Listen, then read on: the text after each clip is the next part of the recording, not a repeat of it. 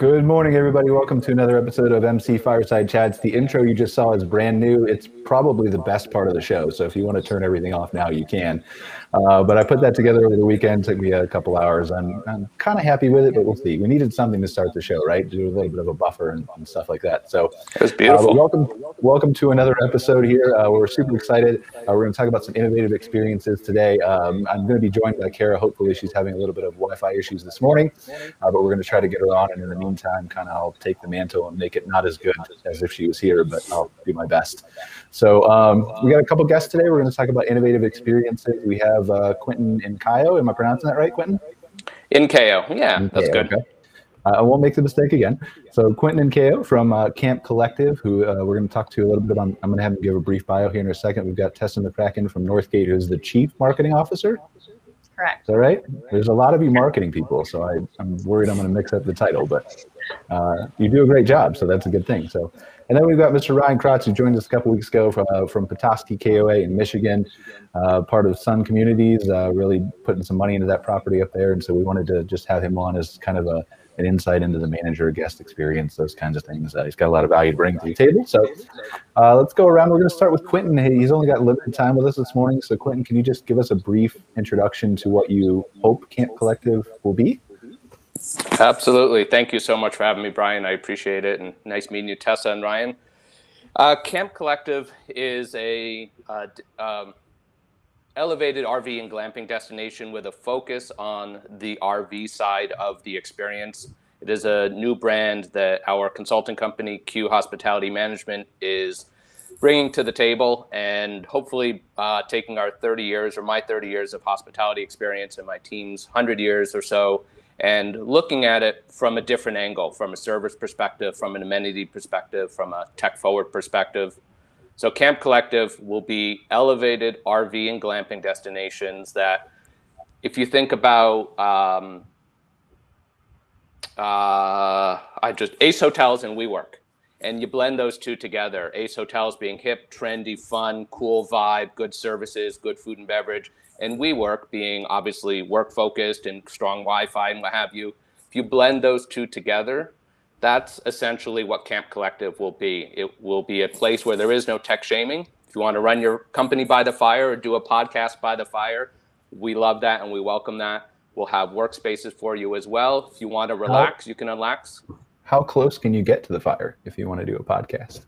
I feel like at some point that would be dangerous, but. Well, that's completely up to you. Obviously, depends how big your fire is. But I'm intentionally trying to throw you off, Quentin, because I know that you have really good things. I'm just trying to make it a little bit difficult on you, so you don't have to give us the pitch that we've all, like, for my business, right? I've worked on this thing that I know is perfect, and so I want to make sure that you're on your toes a little bit, Quentin. So you threw me because I haven't thought about guys with a computer by the fire and how close they can get. So good one. You know what? We'll have you work in our work pods instead. That way you don't burn up your computer. I'm going to need a new job because this podcast is terrible. So, you know what? We would be honored if you would hang out in our parks and whatever. Do crazy stuff by the fire or not. Whatever you want to do. Ryan will come up there. Ryan will come up there and do it. Will you go, Ryan? I mean, you don't really do anything around your park, right? That's funny you're saying that. I'm watching as the KOA inspection team just rolled in. And yeah, I got nothing going today. It's just Memorial Day coming up. It's fine. All right. Well, you got time. He doesn't open his first park yet, so just plan it. Yeah. A little holiday coming up. But yeah, feel free, guys. Tessa and Ryan are both here. Tessa, just give us a brief intro of who you are, and then I want to explore Quentin a little bit more, but I want you guys to feel free to jump in and ask Quentin questions too. Got it. Yeah. So I am Tessa McCracken. I'm the CEO of Northgate Resort. I've had various roles in operations and marketing over the years with the company, and we're about to launch our new brand, Camp Info. All right. Very Congratulations. Cool. And then Ryan, go ahead. I know I kind of told a little bit about you, but just a brief intro of you. I'm Ryan.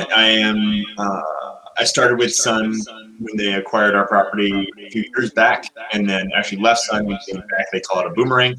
And I'm now running a park that I used to run prior to Sun purchasing it. And we are going through a 59 site RV expansion and 20 new VRs, and It's fun to watch them expand the park and make it way bigger and way better in 1 year instead of spreading it off over 10 years or something like that. So I know you showed us some pictures. I think it was a couple weeks ago, and I just, Quentin, I muted you for a second because I think we got an echo on your line. I'm not sure if you've got 2 speakers on or something over there, but I'm sorry, no. No, it's okay. So I can go. I'll go earphoneless if you want, and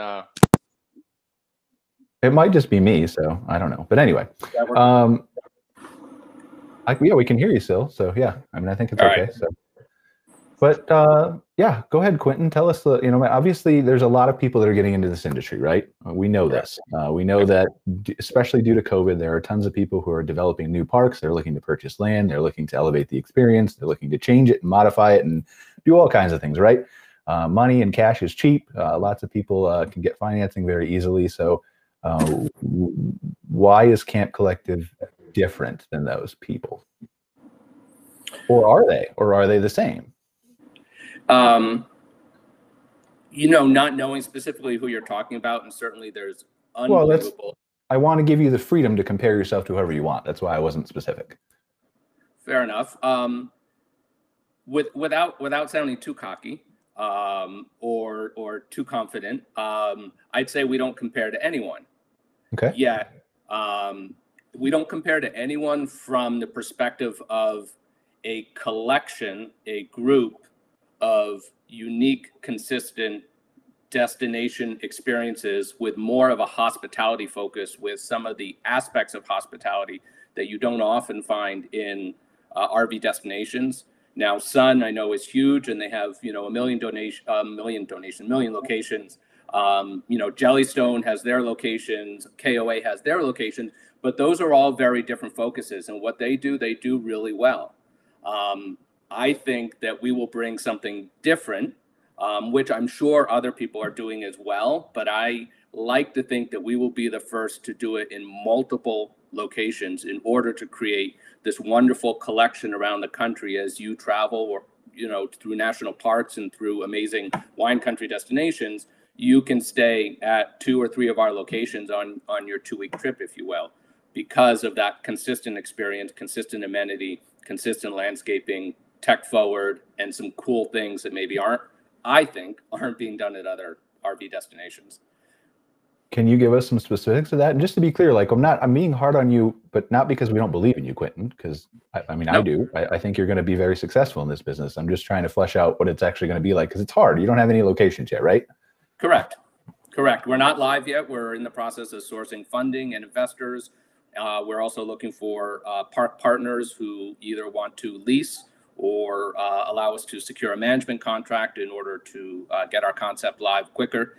We have management experience from managing hotels, so we're going to transport that onto managing RV destinations by putting our brand on there and rebranding it to the extent that works, or of course a lease. So no locations yet, but the goal is hopefully 2 this year and 3 to 5 the following year, and each subsequent year.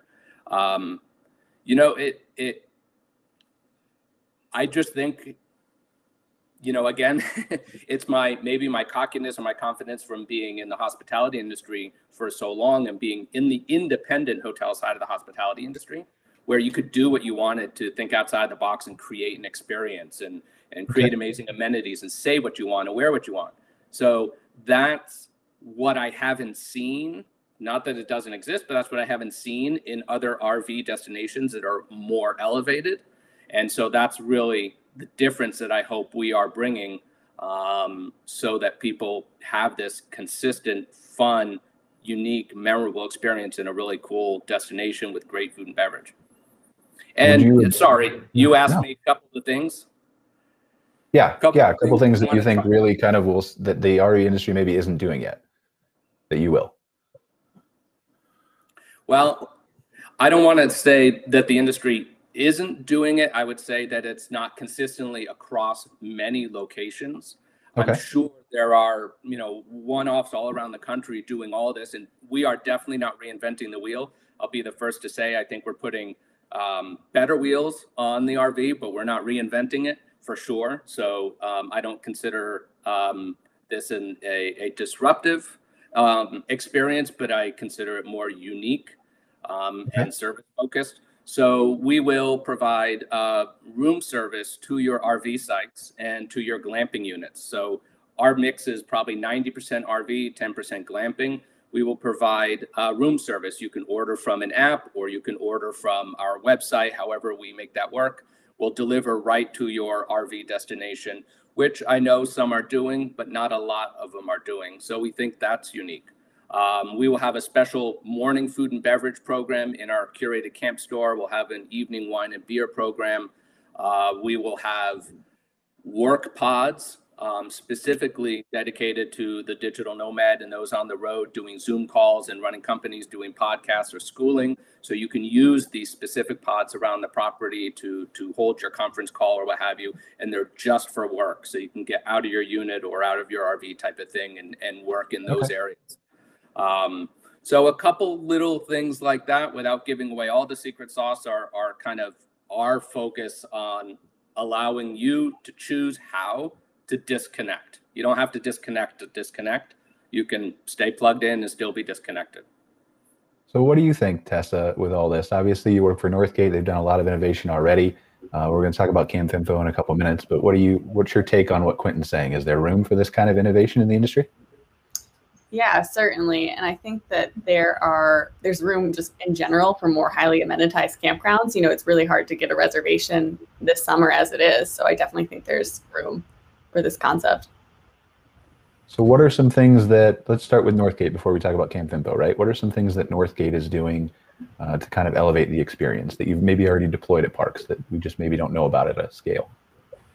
Yeah, so this year our Greta Bostonbrook on our team coined it the Year of Excellence. So we've really been taking what we're already doing and focusing on improving it. So for example, with our events, like how can we really drive that theming home and give campers the best experience possible? Or, you know, you're already out in nature. How can we make sure that our park looks the best it possibly can look? And we're really focusing on taking what we have and just making sure it's perfect this year. Okay. Has anything with those plans been or come out of COVID and that experience and what you've learned from that, or what guests have maybe changed in what they're looking for in the outside and the outdoors? Yeah, certainly a bit. I think we've taken more digital. You know, we used to do a ton of printed materials at check-in. Guests don't need that now. People are really used to using QR codes and we're just not printing as much. So certainly some things have came out of COVID, but I think more has just come out of the rapid growth we've seen over the past few years. You know, we've been adding parks, and we just decided we really need to take a step back, even though we did pretty much double our portfolio this year. Sit back and take a look at what we have and really make sure that it's perfect and how we want it. So what are some things that you guys see? Like obviously it's the Year of Excellence. You touched on it a little bit with Northgate. What are some areas that, I mean, maybe you would push into if you had your choice at parks?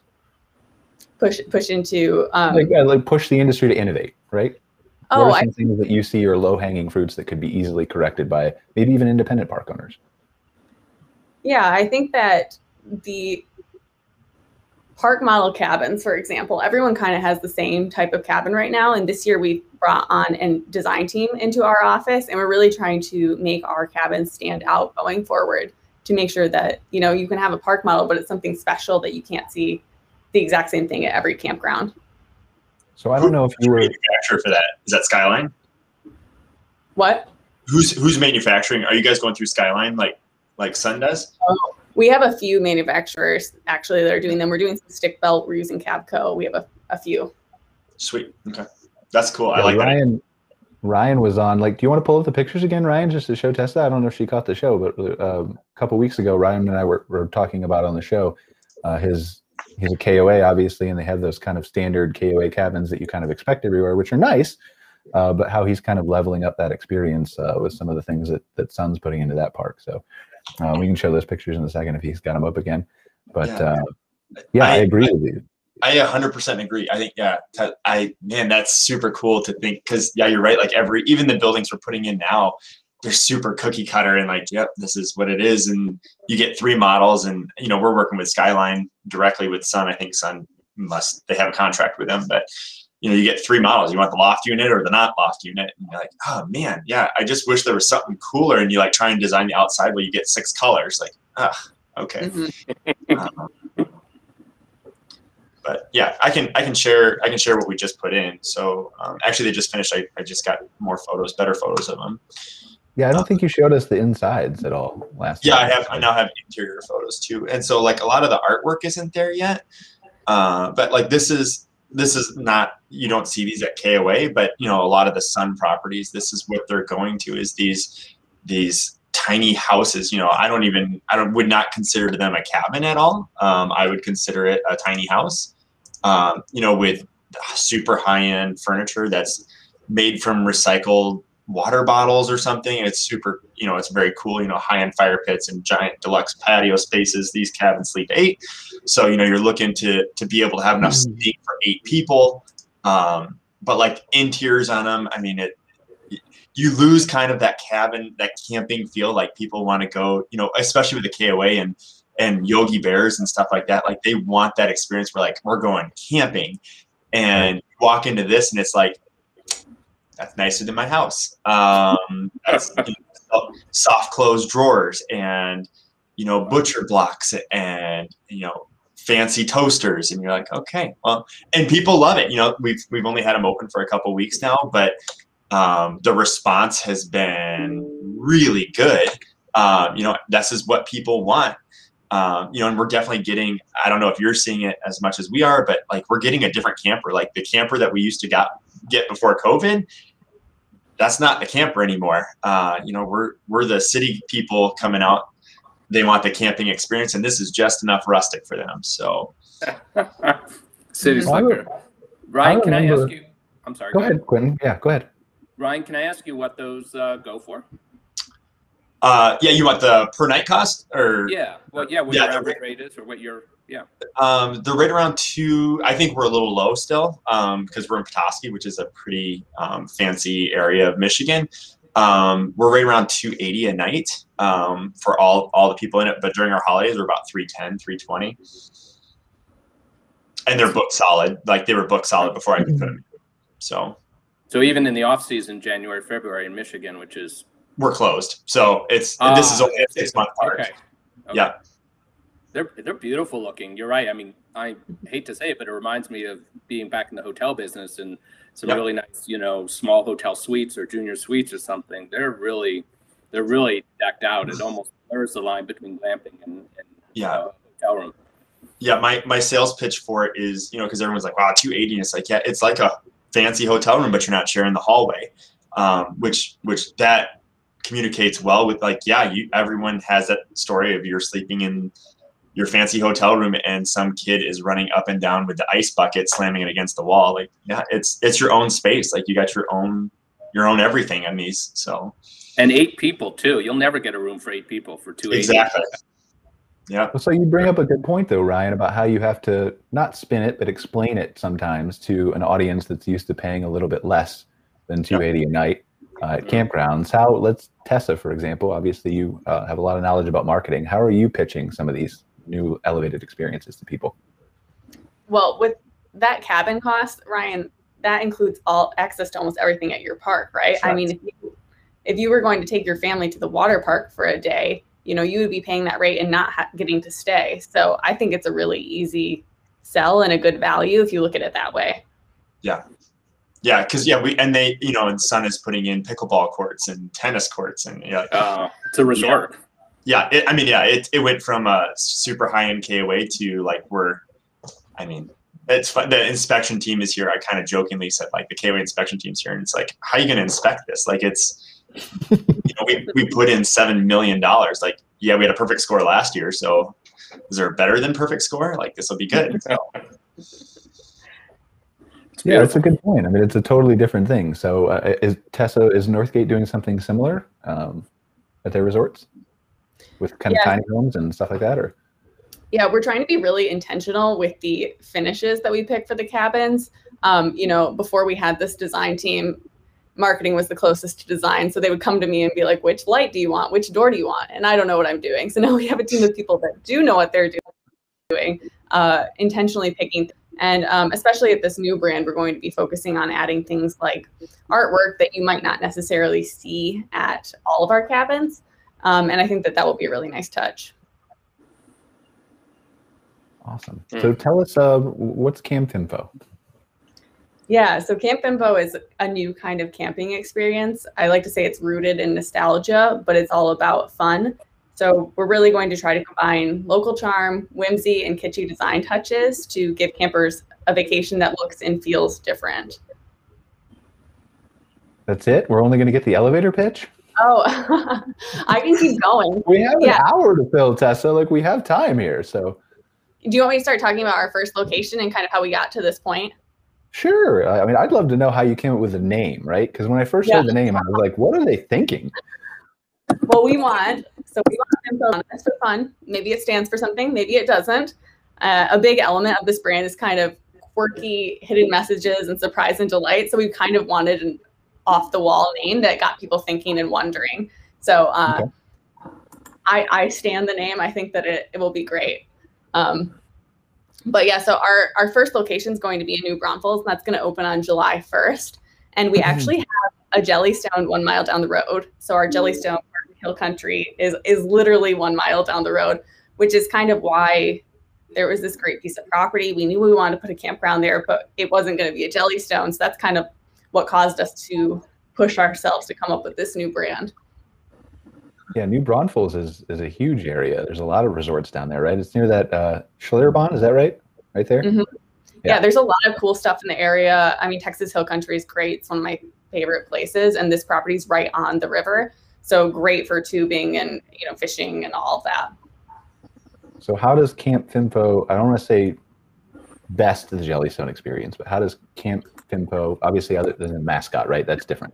But how is Camp Finfo going to change that experience? Why is somebody, let's say somebody who's looking for a resort experience, all the amenities that Jellystone normally provides, if they're coming to New Braunfels, why are they coming to Finfo instead of the Jellystone? Yeah, and Jellystone really is great. We love Jellystones. We have 14. Obviously that works for us, but I think it's just a little bit different. So this Jellystone really caters to kids up to 12. We're going to have more adventure experiences at this location where it might appeal to families that also have older kids or even people that don't have kids. If you want to, we've been trying to do more event spaces at our properties too. And I think that sometimes we get feedback that people are a little hesitant to have their, corporate retreat at a Jellystone park. Not sure if the name kind of scares people away. So we're hoping to have something that is still family friendly, still really fun, but might, broaden the audience a bit. So is it going to be super high end finishes? And is that kind of, because that's kind of the difference with like KOA and like everyone thinks of KOA as like the kids family park. And so your next park is going to be more like the adults, like wine and beer on the back patio and stuff like that. Is that what you're kind of going for? Yeah, certainly it's going to be higher end, but I wouldn't say we're going to be as high end as collective retreats or like an auto camp. We're still very fun. You feel cozy there. You don't feel like you can't touch anything. Approachable. Yeah. Yep. Exactly. Approachable fun. Your website reminds me, outside of weights, it's kind of cool. It reminds me of camping when I was a kid. It's just the first image reminds me of going with my dad camping or something back then kind of thing. So that's great. Cool. Yeah, it looks good. I think that's probably one of the highest compliments a marketing person can get. So yeah, that's awesome. Wow. Huh. That's cool. I love it. So what is if everything goes well with Camp Finfo, with this new location, obviously you're going to be packed. There's no question about that, especially with the interest that we've had in the outdoors. But if everything goes well, where is Camp Finfo in 5-10 years? We definitely have plans to add more locations in 2022. And so I would hope to keep adding a few more locations every year. I don't know exactly where those would be right now. We have a couple, I'm not ready to say where yet, but we have a couple that are slotted to be Camp Finfos. Okay. And Tessa, is it RV focused with some glamping, or is it glamping focused with RV? Oh yeah, I should say. So we are going to have glamping options than your traditional kind of cabins that you'd see, and then RV sites too. So I would say equally focused, but more focused on glamping than I would say our Jellystones are. Okay. So it's an interesting question, though. You bring up glamping. We talked about the differences in the cabins with Ryan's property and how you're kind of limited to the paint touches and the finishes and all those kinds of things. As we move forward and more people are interested in glamping, more people see the variety of accommodations that can come as a result of this. Airbnb, for example, right? I'm in a 120-year-old cabin. Theoretically, you could put an old cabin like this and it could be glamping. Anything could be glamping. But with yurts and teepees and all those kinds of things, where is glamping going in your mind, from a Northgate, from a KOA, from a Camp Collective perspective? Ladies first. Whoever wants.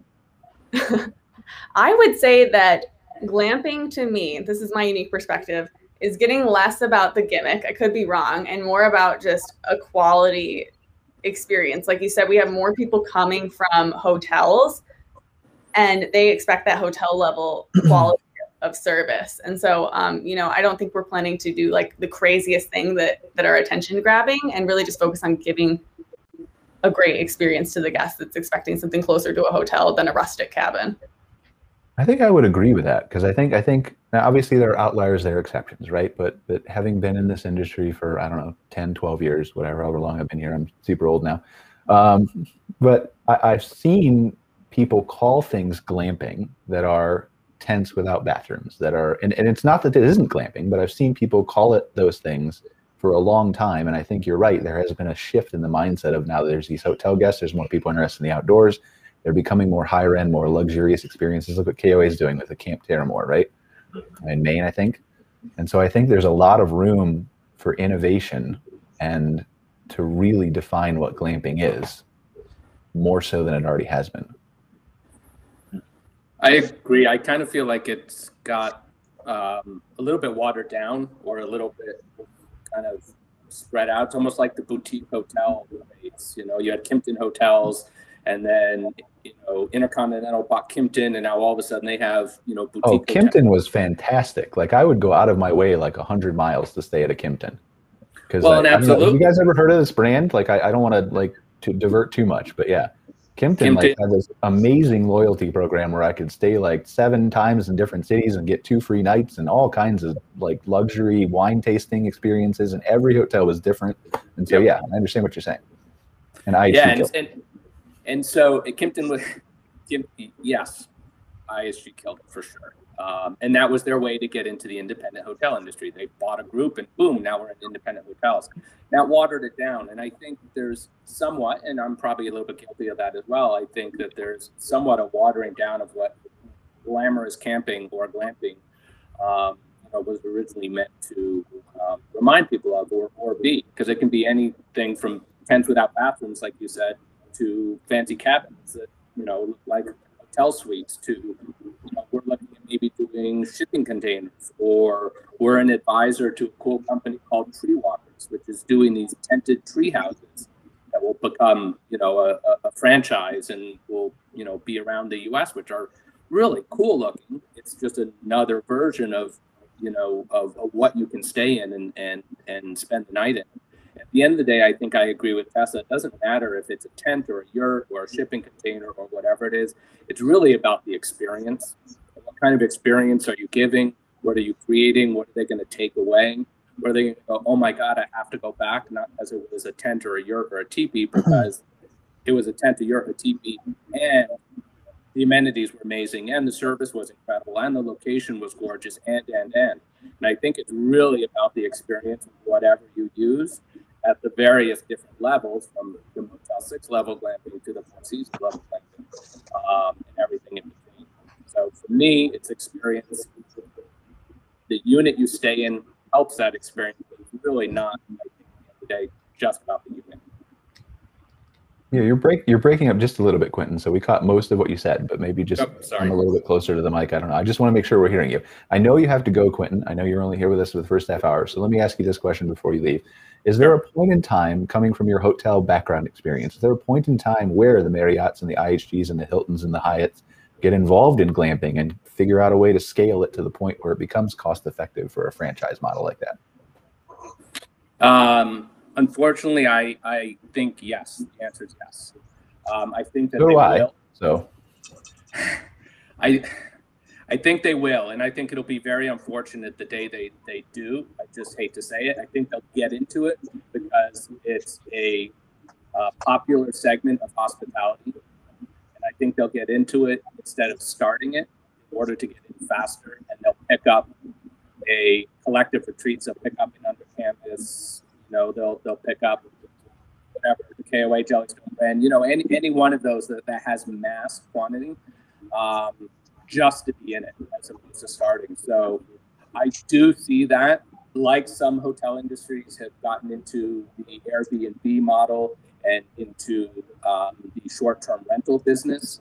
I see them getting into the glamping as well, perhaps in the next couple of years, maybe the more progressive ones, or the independent hotel-focused ones. Okay. I hope it's not the case. But well, I think it's going to happen too. I think it's almost inevitable, right? And please, if you have to go, feel free to leave us anytime. I really appreciate you being here. I know it's 9:30. 1 minute. No. Okay. So, but yeah, I think you're absolutely right. And thank you for joining us. I really appreciate your insight. I hope you're really successful with Camp Collective. I think there's plenty of room for innovation here. And so I think a lot of people are going to see some success and drive some changes here. So really appreciate you joining us. Well, and I appreciate that as well, Brian. Thank you. Tessa, it was wonderful to meet you. Ryan, thank you so much for your time. I appreciate you asking me to join, and onward and upward with Camp Collective. Thank you, guys. See ya. Ryan, you're unusually quiet. You got to start being more talkative on these shows. So I have a 9-month-old, and she chooses that Mondays are the days she does not want to sleep. So I'm lacking a little bit of sleep today. So, and I can't insult you on this show, so it limits my talking points. What do you guys feel about what Quentin said? Is this inevitable that Marriott and the IHGs are going to come in here? Because I think it is. I think at some point they're going to figure out how to scale glamping, whether it's vertically or spread out or somehow. And then I think right now is the golden age for these independent owners, for the smaller groups, for even some of the larger ones like Northgate to really cement themselves in the mind of the consumer before this happens. Mm-hmm. Yeah, I think it is kind of inevitable. If you think about it, it's probably a little bit daunting, especially if they want to do the RV sites. That's more complicated than a hotel. That whole aspect there's definitely a learning curve to that. But, they'd be silly kind of not to. It's really booming, Yeah. Yeah, it's interesting to me. Like, I think somebody told me once that IHG, and maybe you guys have never heard this, that somebody told me IHG used to own campgrounds. Like long time ago, there used to be Holiday Inn campgrounds or something like that. And then they got out of it because they realized how hard it was to manage and all those kinds of things that we all know, right? It's a struggle. It's different than hotels. It's not that it can't be done. But yeah, I think right now as an independent park owner or a Northgate or a KOA or whatever, I think you have an opportunity to cement your brand, to cement the experience, to cement that stuff in the mind of the consumer to where if Marriott comes in, then all of a sudden it's not Marriott's industry. It's Marriott plus Northgate plus Sun plus KOA plus whatever. I think Marriott's just one other brand. But I think that's going to require some innovation, not just from the Northgates and the KOAs and the LSIs. I think it's going to require innovation from some of the park owners. And so one of the things that interests me, like we were talking about glamping and how widespread it's been and how it's evolved. Do you think this was intentional from a park owner standpoint to take advantage of that glamping word and to use it as easily as they could? Or do you think that it was just kind of a casualty of here's what I think is going to do well? Yeah. See, I know that the mom makes the decision on where you're going to go. And when you put the word glamping in it, like, yeah, of course we're going to go there. And that's an easy sales pitch. And I know what KOA is doing with the brand specific, like the resort, the Holiday. And I know Sun's kind of trying to do the same thing where they're building the brand so that if, Holiday Inn and all this, they do come out with KOAs, like you're going to want to stay at this brand because of these items. Like KOA does it, like if you're a Holiday, like you're expected to do kids events and activities. Like, okay, if you have kids, like you should go to a KOA because you know that there's going to be events there. If they're a journey park, like, yeah, you're just strolling through on your way to somewhere else. Or if you're a resort, like you expect 5-star amenities. And, Sun's kind of doing the similar thing where they have signature properties. So like Hava, when I was there, that part it sounds like more of like what you guys are doing, Tessa, at this new place where it was very very, very fancy, and you get the Justin Biebers, you get the people that like, oh wow, like this is a very nice place. Wait, do you actually want the Justin Biebers? Is that a thing that you try to attract? It's cool publicity if you can actually talk about it. You can't talk about it until after it's done, so it doesn't help you at all. But okay. It's kind of cool for the staff to like, yeah, we had, to be a park that would even interest him, or his bodyguards were awesome, and they're the coolest people ever. And like we had dinner, and that's a story that I'll be able to tell 10 years from now. Like, man, yeah, he stayed there. I escorted him in. I opened up our lap pool and let them swim late at night. It's kind of a cool publicity if you can actually post it. Unfortunately, there's a $500,000 fine if you post it while he's there. So you got to be super cautious, and there's a lot of lawyers involved. But like that, if you can do that, like if Justin Bieber, that's what, like if I could have gotten him to stay in a cabin, like we would have named that cabin the Justin Bieber cabin, and you could have sold it for $700 a night. Like it wouldn't have mattered. Like we actually do marketing for a resort in Kansas that supposedly, I think it ended up not being true, but I thought it was for several years. They have a Matthew McConaughey cabin or whatever. And I'm sure there's a debate about whether he actually stayed there or not, but they were marketing it that for a long time, and it got a lot of interest from results of it. But the reason I ask is because of that, right? Like we have a lot of independent park owners, I know especially that I work with, who it's not a celebrity thing. It's I don't really want the hotel guests because they don't treat my cabin right, and they don't clean up after themselves and those kinds of things. And so I was just curious.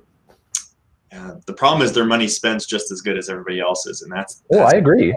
You gotta suck it up and like, okay, well, how do we make them? How do we get that guest, and how do we teach them about camping? Because like I would say 90% of the guests didn't even.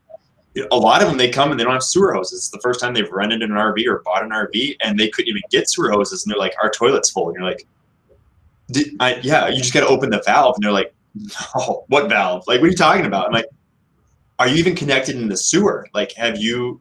And they don't know. They don't know any of that stuff. This is just like I saw it on TV once, and I'm in. Like, this is fun. It's kind of scary when you're driving down the expressway and there's a 40-foot coach with a Denali behind it. And you're like, they were driving a minivan last Thursday, so we're doomed. But it's cool. People are getting into a whole new industry. It's awesome. Well, and I think you're right. A lot of it has to do with education, right? And so how do we, because I don't think that the majority of these people who are coming from the hotel world are necessarily intent on destroying your cabins. I don't think they mean to leave a mess behind them if they didn't know that was an acceptable practice. So how do we educate those people? We just lost Ryan, so now I'm going to ask you, Tess. How does Northgate, for example, tackle that from an education standpoint? I think they're not trying to be a difficult guest. They probably just don't know. Like walking through someone's campsite, that's a no-no. But they might not even realize how rude that is. So we've done some kind of blogs on our site and tried to softly incorporate that messaging into our camp rules to encourage the hotel guests or the RV renters to be mindful of the camping culture and keep it a nice space for everyone, the RVers included. So one last question on glamping here, and then I want to shift a little bit to amenities because I feel like if we're talking about innovative experiences, right? But with what kind of role with glamping do you see? Like obviously there's the Suns and the Northgates and the KOAs and the LSIs that we referenced that are going to keep kind of a consistent experience across whatever their brand is. Camp Fimfo is going to have the same experience at its different locations, those kinds of things. And so for people who follow those brands, who follow Camp Collective, who follow those kinds of things, they're going to have the same experience, or relatively the same property to property. For the people who aren't so brand loyal though, is there a role that is Airbnb continue to be the driving force with some of these unique accommodations, even at campgrounds, that it is now for people to find exactly what they're looking for from a choice of 40 different yurts and teepees and colors and cabins and all those kinds of things? Or how do you see that working? Everybody jump in all at once, please. You're the marketing guru here. I think Airbnb has made a sharp pivot, in the past year. You can see that they've changed their website and, they're going to try to stay. People are in the outdoor space to stay. But I don't think you can easily rent an RV site on Airbnb right now. And, there was a huge boom in people buying RVs. So for those RV owners, they're going to be more likely to turn to like a camp spot or something like that to find their next trip. And if they want to go out in a cabin the next time, they can go to Camp Spot and get that as well. So I don't know that Airbnb is going to catch up that quickly with the RV component. Well, I don't think they are either. I'm just talking specifically about glamping and the unique accommodations, right? Because there are advantages for people who go to the Expedias who are price searching. And so I think that there's an advantage to Airbnb or whatever the website is, HipCamp, Camp Spot, whatever, to aggregate those in a way where they can see like 10 different cabins and, oh, that one's red and red's my favorite color and I want to stay there, right? Something like that. Yeah, if you book I guess some people do list their inventory on Airbnb at these private campgrounds, but I think that campground culture isn't something glampers necessarily know they want, but like it when they see it. There's an experience when you're at a campground of, the neighbors, you drive around on your golf cart. I just think it's really nice. Like when I go to our campgrounds, I like to sit on the porch, wave to people, say hi, talk to people, and you just don't get that at a hotel or at an Airbnb. Oh, I agree. Yeah, I agree. And so I'm on the fence really. Because obviously there's the argument that Camp Spot makes, for example, right? About OTAs and the high fees, and I agree with all of that. And then the flip side is the marketing and more reach and how. And so I don't think I'm on one side or the other yet. Where do you fall, Ryan? So we're going to be in this realm next year we're adding 20 new VRs, and so it's like, okay, yeah, we're like our market up here has been so solid that we've never needed help with selling our VRs or unique accommodations. And this will be the first time we're like, okay, we're adding 20 at one time. It's like, I'm used to, smaller companies where you add one and okay, yep, that one's sold. Okay, add another one, that one. And so this is kind of new territory for me.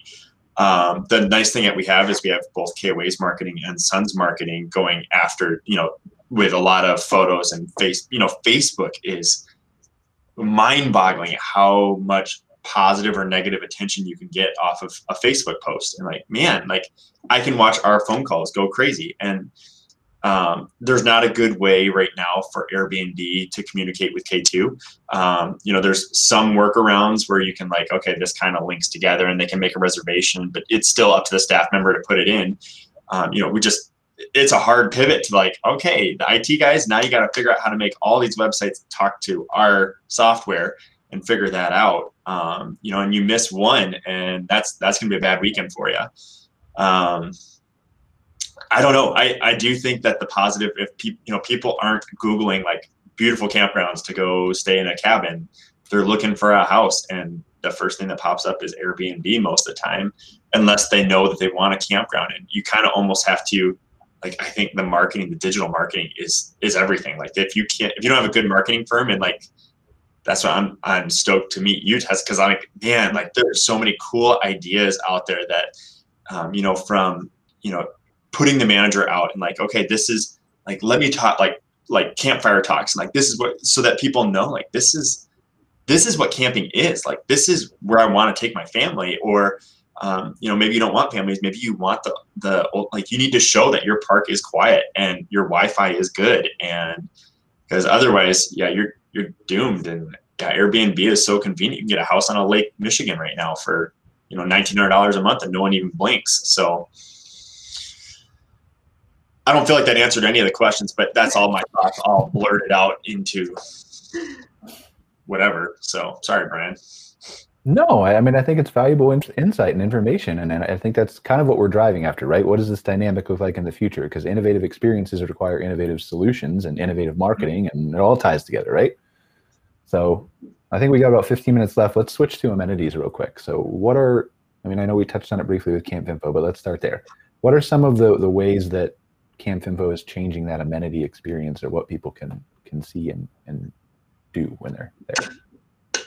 Yeah, so we're really not going to do a copy and paste of the Jellystones, although some of the amenities still might overlap.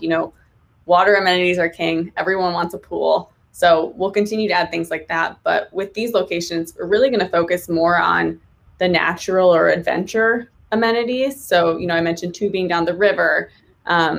We are adding a huge zip line, for example. So really doing some of those more adventure attractions. And also, even our activity lineup is going to be different. like I mentioned, Jellystone really stops at 12. So doing some more planned activities and workshops that can appeal to a broader age range and even adults. I think we have seen that on our surveys about our Jellystones is, you know, this is great for my kids, but there's nothing for me to do. So finding things that they can do together or do without their kids. You know, one of the coolest parks I think I was ever at when we started Insider Perks a long time ago, before I was doing marketing for whatever how many campgrounds I'm doing it now.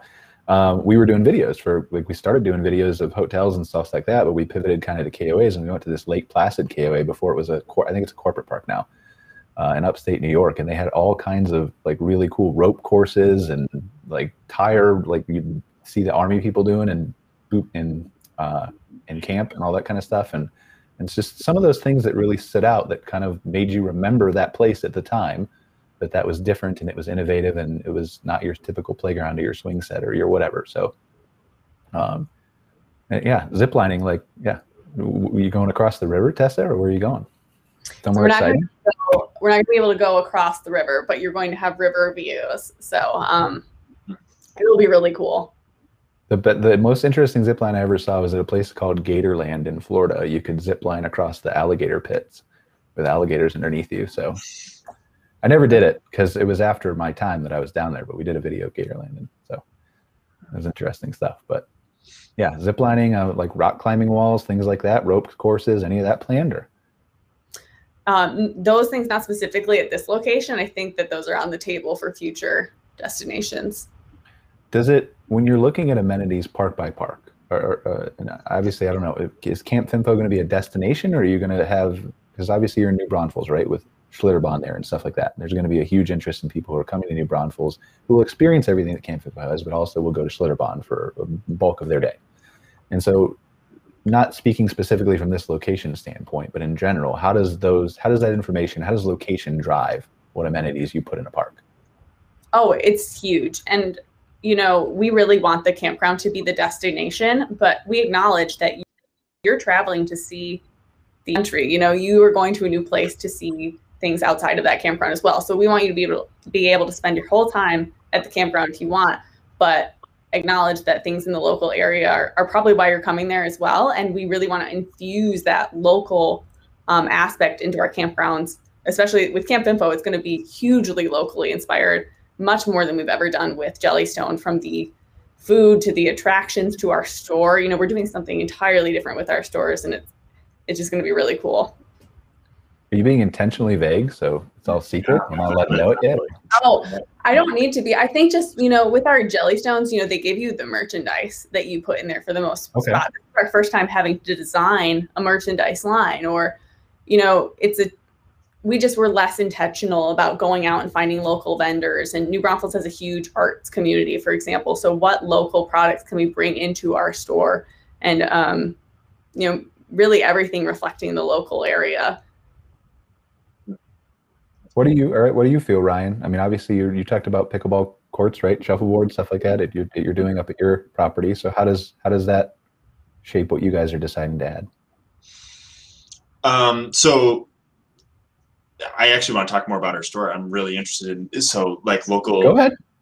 So you guys do you know what the square footage is of that store? Is it a big store? You guys putting a lot of focus on getting people inside the store?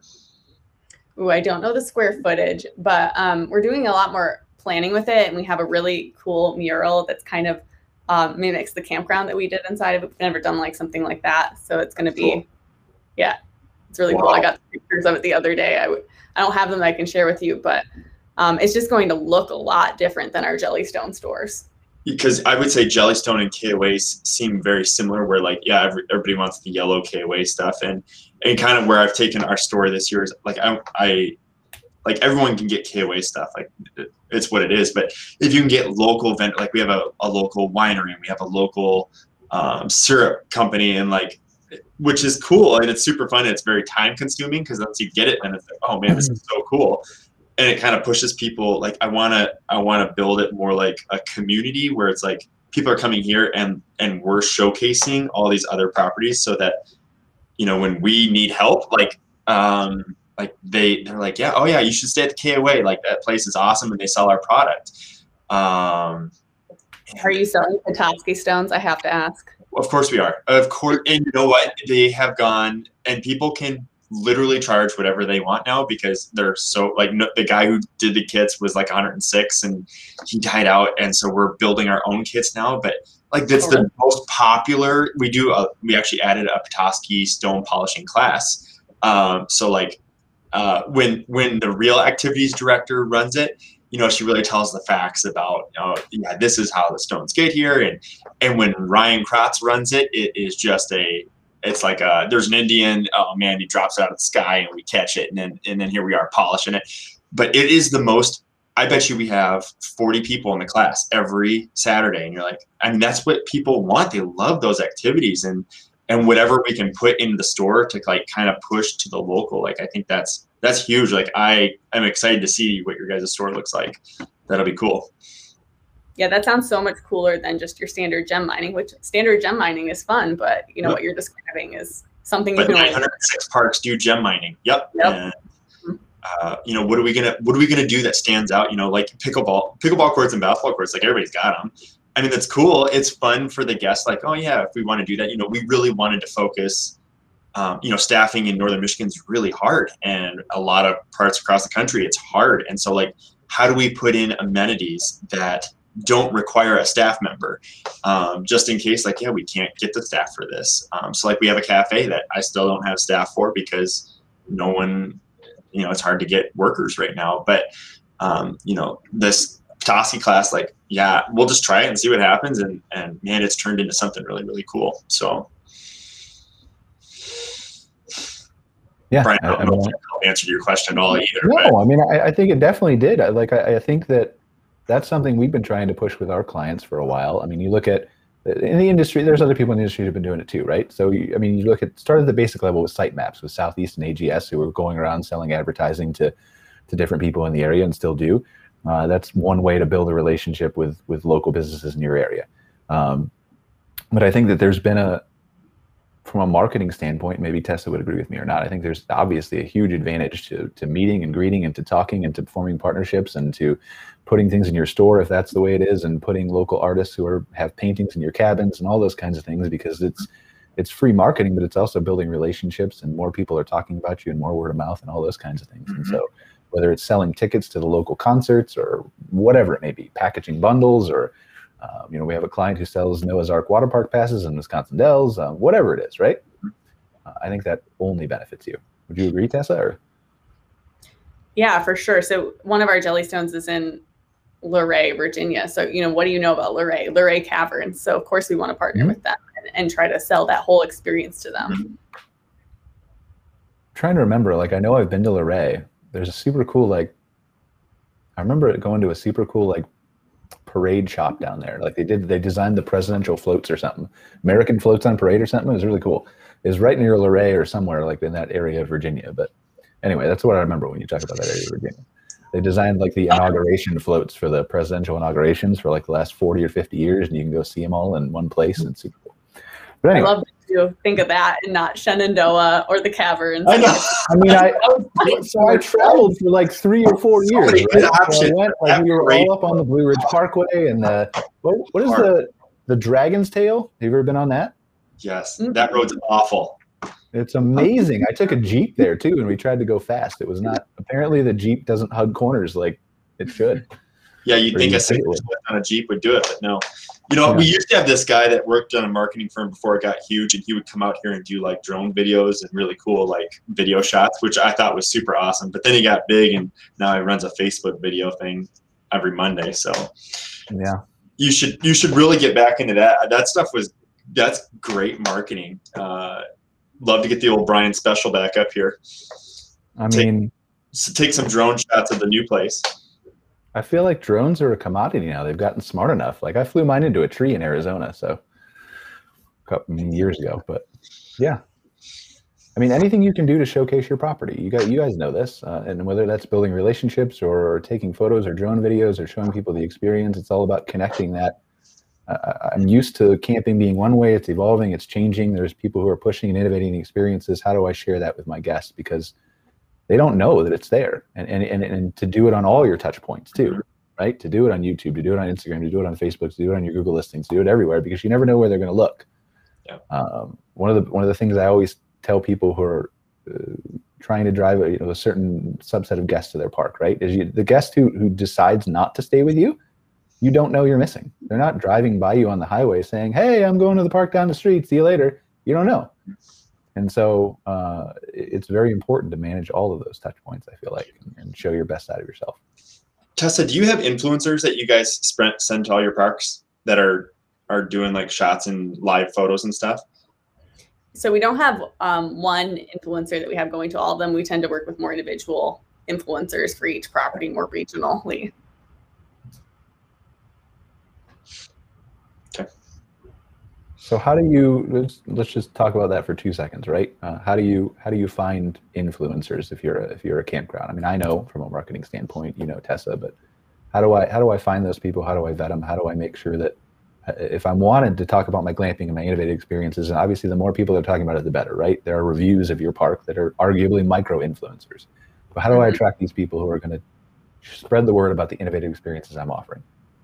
Yeah, my philosophy is really that bigger is not always better with the influencer, and you need to find those influencers that have the good engagement and the right kind of followers that match who you're trying to go after, and working more on a regional scale, checking to make sure that their followers are in the area that you're looking to target or within driving distance. We know most people come from 2 to 3 hours to go camping. So, you don't want someone that has all their followers in London, even if they have a ton of them. It doesn't really help. So what are you expecting from an influencer when they come to your park? Like, what are some of the things that you would say are, I need you to do this if you want this? Yeah, so we really obviously we do the whole, you need to post about us. And, sometimes we'll get a blog post out. We really have an emphasis on photos, and we give most of our influencers a shot list that they provide to us, because it is hard to get those lifestyle photos. And, sometimes they'll give us video more and more now too, with Reels and TikTok. So we're kind of moving more that direction. Well, that's some of the, and I'm sure, Ryan, you've had influencers at your park too, but that's part of the reason too that we pivoted away from doing the drones and photography, because it came more of, not a commodity, but there are so many people now. You can pick up a smartphone, take a good picture. There are influencers who have been doing YouTube now for 10, 15 years who can pick up a camera and do a really nice video for you. And yes, you have to vet them, and yes, they're rare. But I think it's a whole lot easier to do that than it was when I was, 2013, 14, when I was at Petoskey. Mm-hmm. So what have you done with influencers at your park, Ryan? We got about 2 minutes here to wrap up. We did a lot at Cava. So we actually, it's so easy. It feels like to go out and take a photo of a cabin with nobody in it. And like, okay, this is what it is. And, but it makes a huge difference when when they come with their own team of people set up and do the wine, they're drinking wine around the table. Like, that feels so much more inviting to the guest who's looking online. Like, oh yeah, I'm going to sit there and drink the same bottle like that. Look at that. They're having a ball. Versus the empty scenes everywhere. And it's so hard to get the right people there, because, you especially nowadays, you have to make sure you have the right people in the shot. And, do you have them wearing masks? Do you not have them wearing masks? It's as a campground manager, that was never my expertise. So I always want to get people who are involved, and I always, we'll comp them if they have enough friends, or, it makes it worth it for us. But it was always hard to, get marketing involved. Like, okay, what do you guys want? What do you want to see here? And, I want to push more towards activity. So I want a team that's coming in that's going to be more activity based and has kids, instead of, the older couple who, they don't like kids and they just want to show you how the wine place is. But yeah, it's hard. I'm actually trying to, I think Sun should really start getting more. They have a few now, but man, those people it makes a huge difference when you get a reel of really good photos and you're like, I can use these for the next 3 years. This will be awesome. So. Yeah, because some of them don't age. I mean, I think you're 100% right. And to your point about structuring what the content of the photos is, well, one thing that stuck with me, we still do manage reviews for this tiny little hotel in Daytona Beach. Very small, it's actually probably a motel. But one of the things he said to me, it was one of our first clients ever way back in 2009, 2010, was that you know, when you were going around, we were taking photos for him at the time. You know, I like me personally, this is what he was saying. I don't like to see people in photos because I want to imagine myself in those photos. And so I think it's very different depending on each guest, right? And so I think where I sit, and maybe Tessa disagrees, and I mean, maybe I'm not saying this right or wrong, but where I sit is I want the people photos all over my website, and I want the empty photos where people are looking at what are the amenities of the cabin and things like that. Mm-hmm. But all right, well, we are out of time. So do you guys want to wrap it up? Any final sayings about Camp FIMFO or anything like that we should know or look forward to? No, Camp FIMFO going to be opening July 1st, and we'll have a lot more photos coming out here over the next month or so as we finalize things. So stay tuned. I think it's going to be really cool. I'd love to come back and talk about it once I can say more. Once it opens to the public and nothing's a secret anymore. Okay, gotcha. All right, well, we'll have you back on. Photos and everything. What's the website for Camp FIMFO? Is it just campfimfo.com? Yep, campfimfo.com. Is that why you chose the name? Because nobody else had the domain, or? It was a very cheap domain, not gonna lie. All right. Well, thank you so much, Tessa. I really appreciate your time for coming on, spending some time with us today. Ryan, as always, appreciate you coming back on and sharing some stuff about the KOA. And we'll see you guys. I think we're going to take next week off, but we'll see you guys soon. So take care. Have a good day.